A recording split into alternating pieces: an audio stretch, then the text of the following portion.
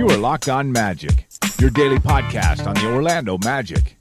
Part of the Locked On Podcast Network. Your team every day. And you are indeed Locked On Magic. Today is September 4th, 2017. A very happy Labor Day. My name is Phil Rossman-Reich. I'm the expert and site editor over at OrlandoMagicDaily.com. Like I said, today is Labor Day. If you're in the States, I assume most of you are. I think my audience tracker says most of you are. So I hope everyone has a happy Labor Day. I'll try and run through a few things here quickly, get us into the week with today's podcast. Hopefully make it a short one, but then we'll be diving into a lot of issues as we are in the official turn toward the season. As I noted a while back, I don't remember when, but I remember listening to the basketball analogy at some point earlier in the summer, and Amin Elhassan, kind of said Labor Day is the point when the season begins to get real for players. A lot of them will begin trickling back into town, coming to Orlando. They'll be playing open gyms, not open to the public, but they'll be running more open gyms with each other. They'll be working out with each other in town.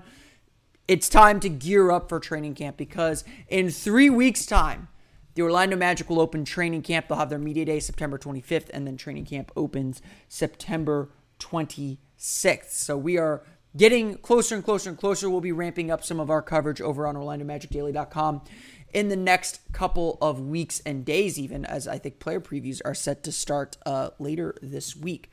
But for now, we're going to focus on a couple of other things. Eurobasket is, of course, going on over for the Magic, at least in Romania and Finland. I'll talk a little bit about that. I'll talk a little bit about the coaching changes that were reported this weekend. Minor impact, but I'll talk briefly about them. And then I'm going to kick off a week that I'm very excited about. This Friday, Tracy McGrady is officially inducted into the Naismith Memorial Hall of Fame. And I am very, very excited. Tracy McGrady was one of my favorite players growing up. I'm sure he's many of your favorite players. And so I'm going to kick off Tracy McGrady week with a couple of thoughts on Tracy McGrady's career. But be sure to check out OrlandoMagicDaily.com and check out Locked On Magic later on this week. We're gonna have a nice discussion on T-Mac and his career as we honor and get excited about Tracy McGrady, the second Orlando Magic player to make the Basketball Hall of Fame. But let's start with the news that's going on around the Magic. Just kind of quickly go through some of these items. Over in Europe, in Eurobasket's well underway. France and Montenegro have each played 2 games. France has actually played 3 games. France is now 2-1. Montenegro 1-1. Last time we spoke here, France took a really tough loss to Finland. It was just kind of a sloppy game for France. They did not look good. They responded really strongly in their second game against Greece. Greece is a really good team, definitely a difficult team. It's pretty much France and Greece were considered the favorites to win the group, although now Slovenia is looking a lot better. Be on the lookout for that game against Slovenia on Wednesday, I believe. But France took on Greece, dominated the game. They really took control early on in the game and won it, held on to win it, but they won it fairly comfortably. And once again, Evan Fournier had a really strong game. 21 points, 5 for 11 shooting. He had 3 3-pointers, made 9 of 12 from the foul line. He's now, or at least after Saturday's game, he has 20 free throw attempts in 2 games. Didn't play very much in the win over Iceland on Sunday. Played about 10 minutes, so I mean I'm not even going into much detail about what he did. Scored about 7 points. I think he scored 7 points on 3 for 7 shooting, something like that. Not really important because he didn't play very much. He only played he played less than 10 minutes in that game. So not a huge deal there. But now France is pretty much in control of their own destiny again in Group A. After taking a loss to Finland, they did a good job getting themselves right back up on the mat. Good game from Joffrey Laverne, the Spurs center, in Saturday's win over Greece. And then, of course, I think France just out-talented Iceland to pick up the win and get to 2-1. So France is in very good position. I would venture to guess that they're pretty safe. They were always a safe bet, but I'd venture to guess they're pretty safe at this point, even mathematically, to advance out of this round. They've got 2 games left. They play Poland on Tuesday. I believe 2 games left. They play Poland on Tuesday. Let's see, there's 6 teams in the group. They play 3 games. Yeah, so they got 2 games left. They play Poland on Tuesday and then finish off the group against Slovenia on Wednesday. That game against Slovenia is likely to decide who wins Group A in Eurobasket. If you haven't seen Slovenia yet, very fun team to watch. They've got Goran Dragic as well as potential number 1 overall pick Luka Doncic, and Luka Doncic is living up to the billing, folks. If you haven't seen him play yet, I've watched a little bit of their games, and he is really, really impressive when he wants to be. But like I said on Friday's episode, Fournier doing a lot of things that we need him to do. He's attacking off the dribble. He's aggressively getting to the line. I think that's a really good development that he's getting to the foul line more, and he's making 3-pointers. I mean, the efficiency is going to try and get up there. He's definitely taking a lot of shots. He's probably forcing things a little bit too much. But we're seeing Evan Fournier play essentially the same role that he will play in Orlando. So I think we're getting a good glimpse of what he can do, and he's producing a lot in these games and playing well off of his teammates. And so, some good reviews coming for Evan Fournier off of these games. On the other side of the continent, I guess, I mean, they're playing in Romania, so a little bit south of Finland.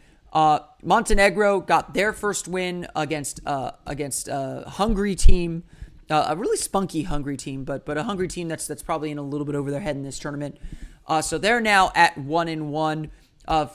Montenegro took a really tough loss to Spain in the first game. They really looked tentative. They got the doors blown off of them. They lost by 30 points. And Nikola Vucevic got a lot of garbage time stats there. He was not strong in that game. And even looking at the game against Montenegro, a 72-48 victory, Montenegro was not particularly strong in that game either. Vucevic wasn't strong in that game either. He scored only 13 points, grabbed 7 rebounds, but shot 4 of 10 from the field. Got off to a very slow start. It seems like Vucevic is struggling a little bit with his post-up game against kind of the more physical style that you see in FIBA. Settling for jumpers, not what you want to see from Vucevic, but where he has been effective is pick and rolls, pick and pops. That's where he's been really, really effective for his national team. I still think they need a little bit more, although Vucevic led the team in scoring in both games. But again, in the first game against Spain, it came in garbage time. It came when the game was seemingly already decided. So Vucevic has not looked, he's looked okay. He's producing, obviously, and his team is kind of where they are. But he's not looked the same the way you want him to look for the Magic or what you're expecting for the Magic. Now, I kind of get the feeling that Vucevic's game is better suited for the NBA than for FIBA. So I'm not one to say, these low score lines, these low rebound totals, they're a sign that Vucevic is done. And I'm not here to say that. Obviously, we're talking about 2 games, small sample size. And we know what he can do in the NBA. We've seen what he can do in the NBA for the last 5 years. But it's not been a great showing for Vucevic. This is more of a guard-dominated tournament. You don't see the bigs playing as well. I mean, Jonas Valanciunas is, I think, averaging 13 and 10 or something like that. We know he's a little bit better than that too. So it's not too much of a concern that Vucevic is not putting up the numbers. But yeah, I'd like to see him be a little bit more efficient, be a little bit more aggressive, lead his team in scoring, which he is doing, but be efficient while doing it, especially as a big. And that so far hasn't happened. Montenegro is back in action Monday against Croatia. I believe tip-off is scheduled for around 10:45 Eastern time over in Romania. Big game against Croatia. Croatia is one of the favorites in the group. Montenegro, they need to make up some of that deficit that they got from the 30-point loss. And they probably need to pick up a win, one more win to advance out of their group stage and into the knockout round. So, again, we'll keep an eye on Nikola Vucevic on Monday and keep an eye on the rest of Eurobasket as group play finishes out this week before they head to Turkey for the knockout round.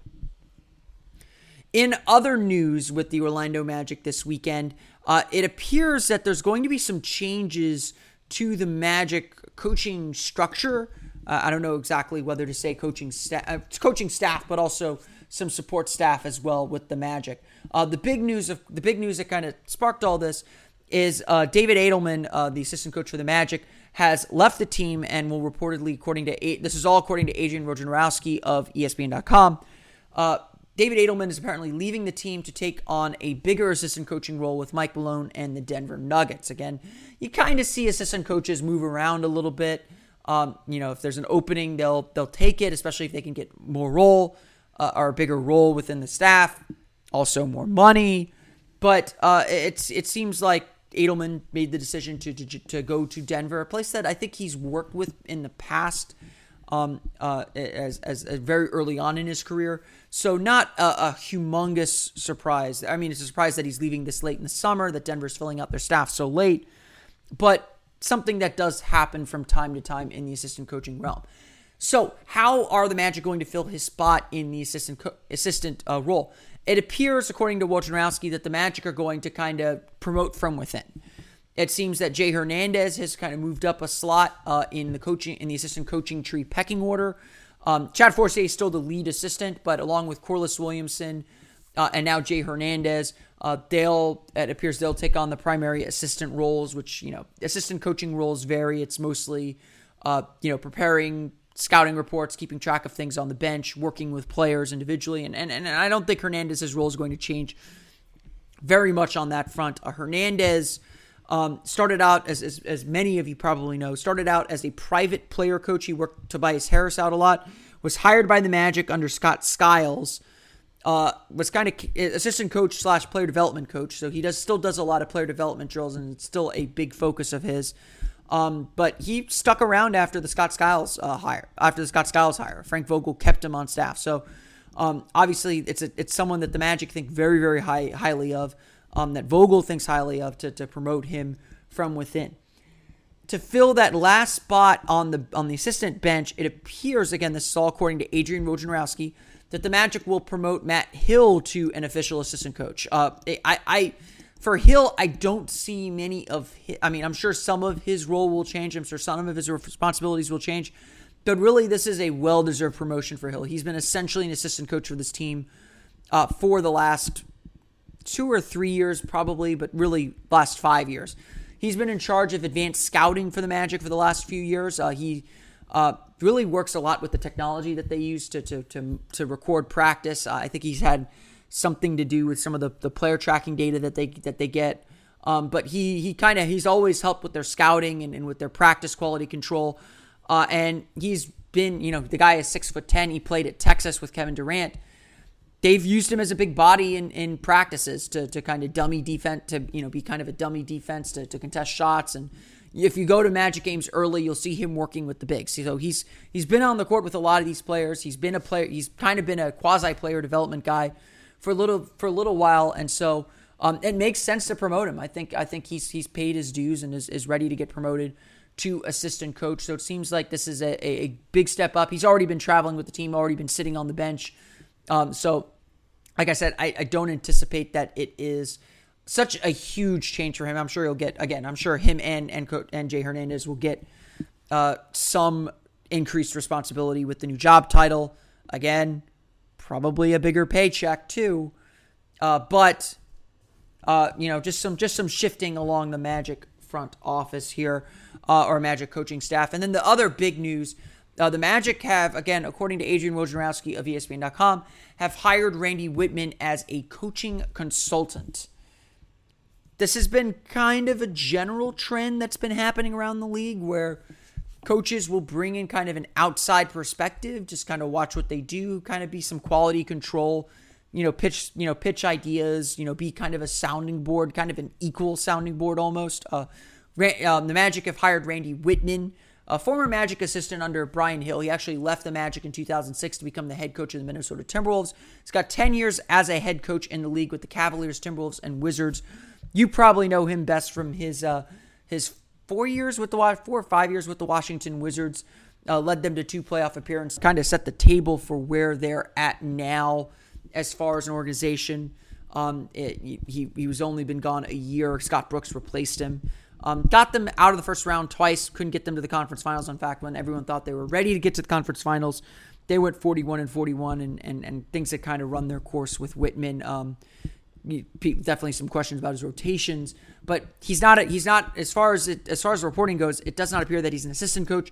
It appears that he's working as a coaching consultant, and My frame of reference for coaching consultant comes from the last coaching consultant the Magic had, and that was Gordon Chiesa. It's not clear if Coach Chiesa is still with the Magic at this point, but he spent the last 5 years as either a coaching consultant or what he's listed in the media guide is an assistant to the general manager. Rob Hennigan essentially hired him to help Jacques Vaughn as a head coach early on. Chiesa was an assistant with the Jazz when Jacques Vaughn was there, longtime assistant with Jerry Sloan in the Utah Jazz. He was kind of there to observe practice, offer some notes, some feedback, some thoughts, just be a sounding board, kind of what I envision coaching consultant means. Chiesa's still been around the team, does some light scouting for the team as well. I don't know if he's going to be retained at all anymore, but certainly the Magic are looking to just get as much feedback on themselves as they can. And so those are the moves that have been made the last few days. And so that brings us to this week's main event, this week's whole focus and this week's whole celebration. And that is what's coming up on Friday with Tracy McGrady's induction into the Naismith Hall of Fame. Now, why do we spend, it's obvious why we should spend time on this. Tracy McGrady is one of the 4 best players in Magic history. He is on the Mount Rushmore of one of the 4, he's one of the 4 greatest players in Magic history. So I would put him on the Mount Rushmore of all-time Magic players.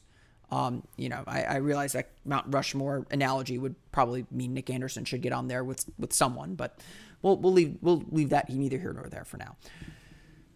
And for the Magic, it is also what I like to call the second Orlando Magic player to make the Hall of Fame.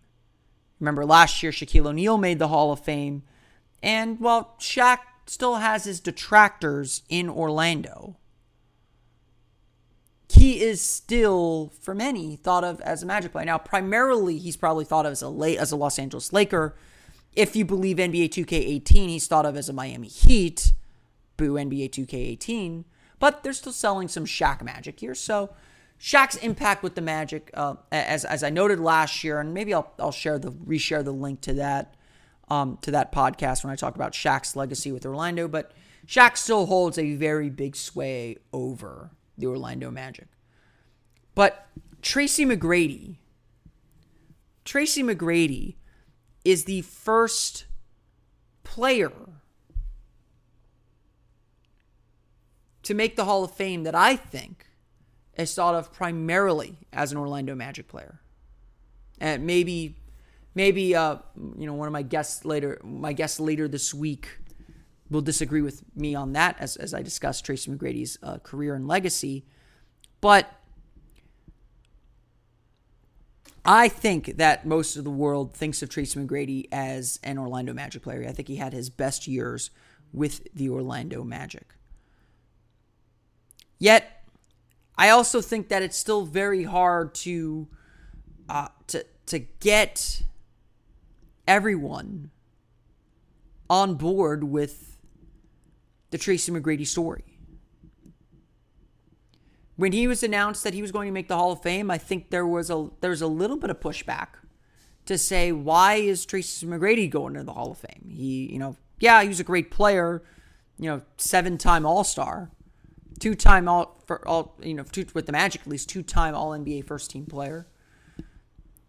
But he didn't win in the playoffs. He never got out of the first round until he joined the San Antonio Spurs kind of on a pity run in 2014, I think.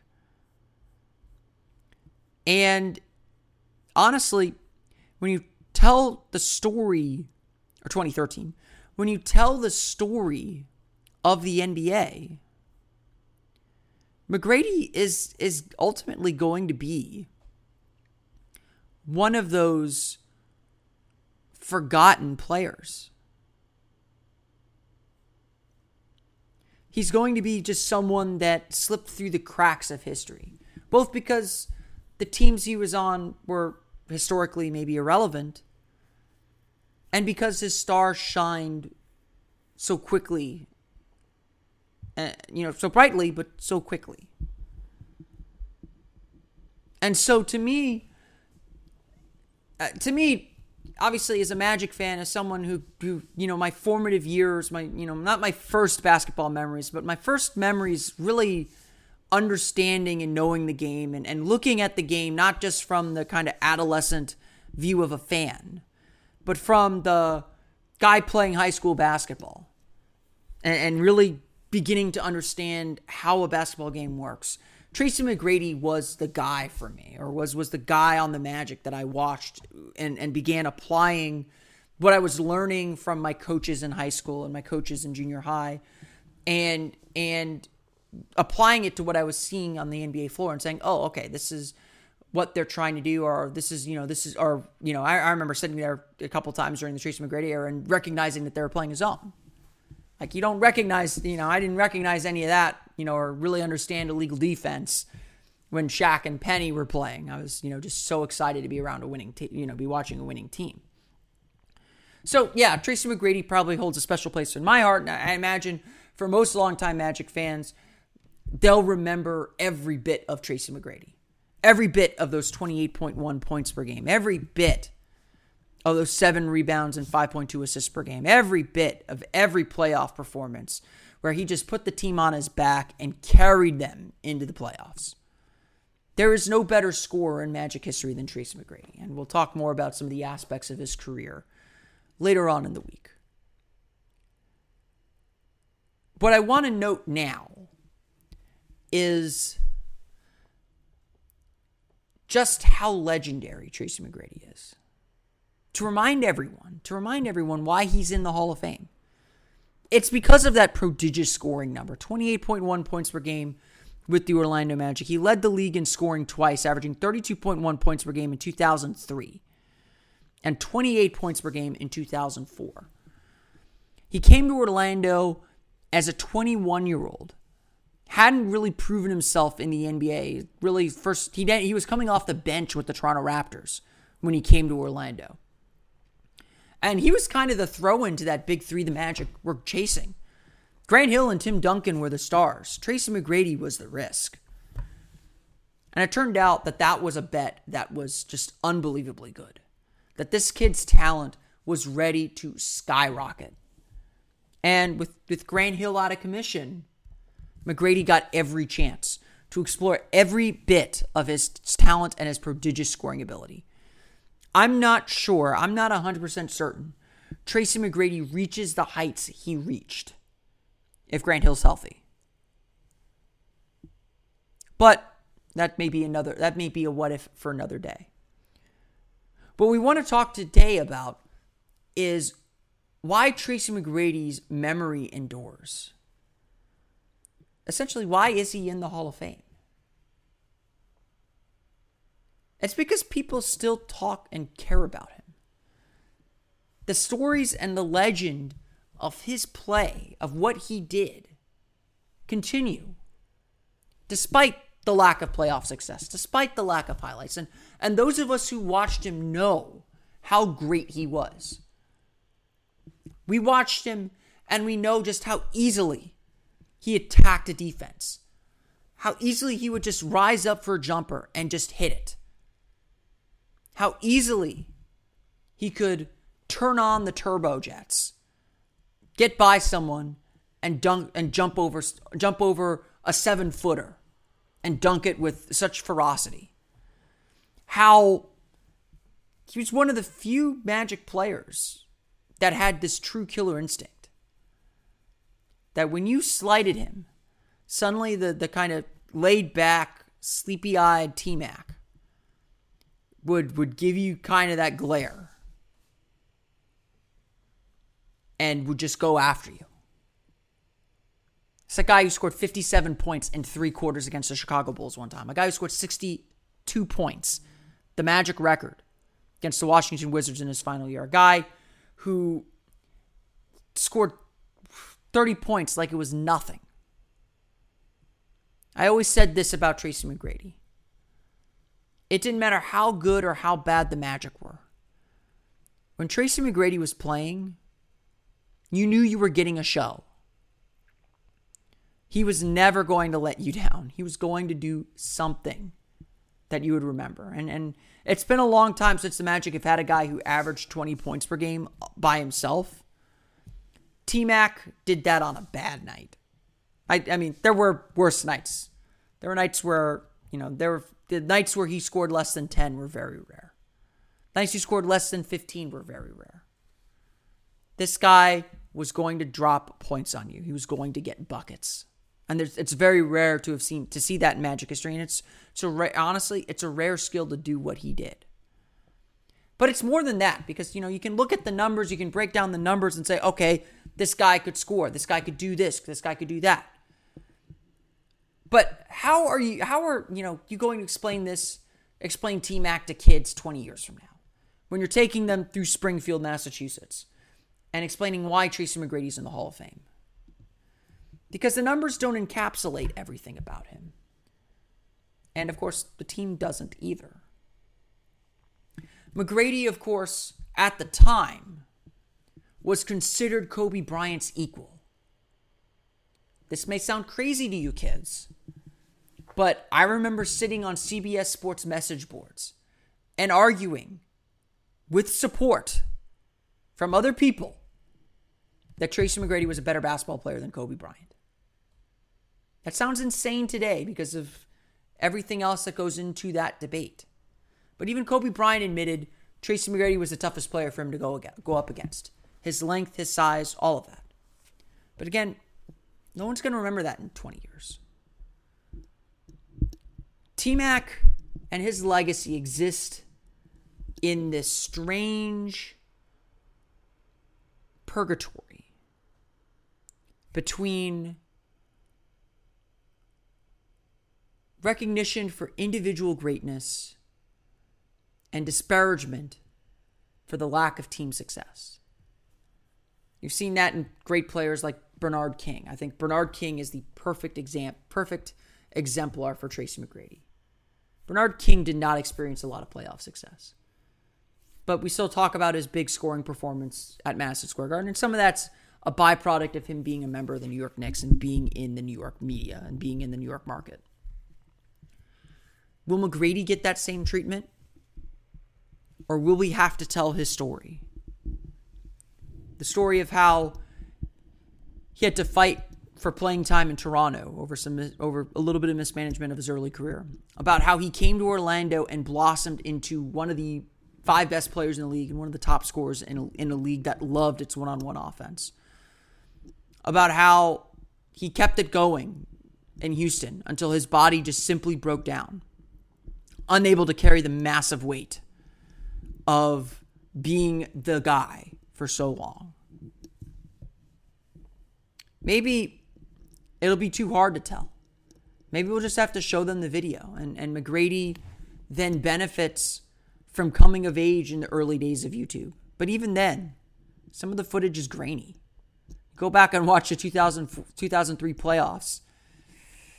HD's come a long way.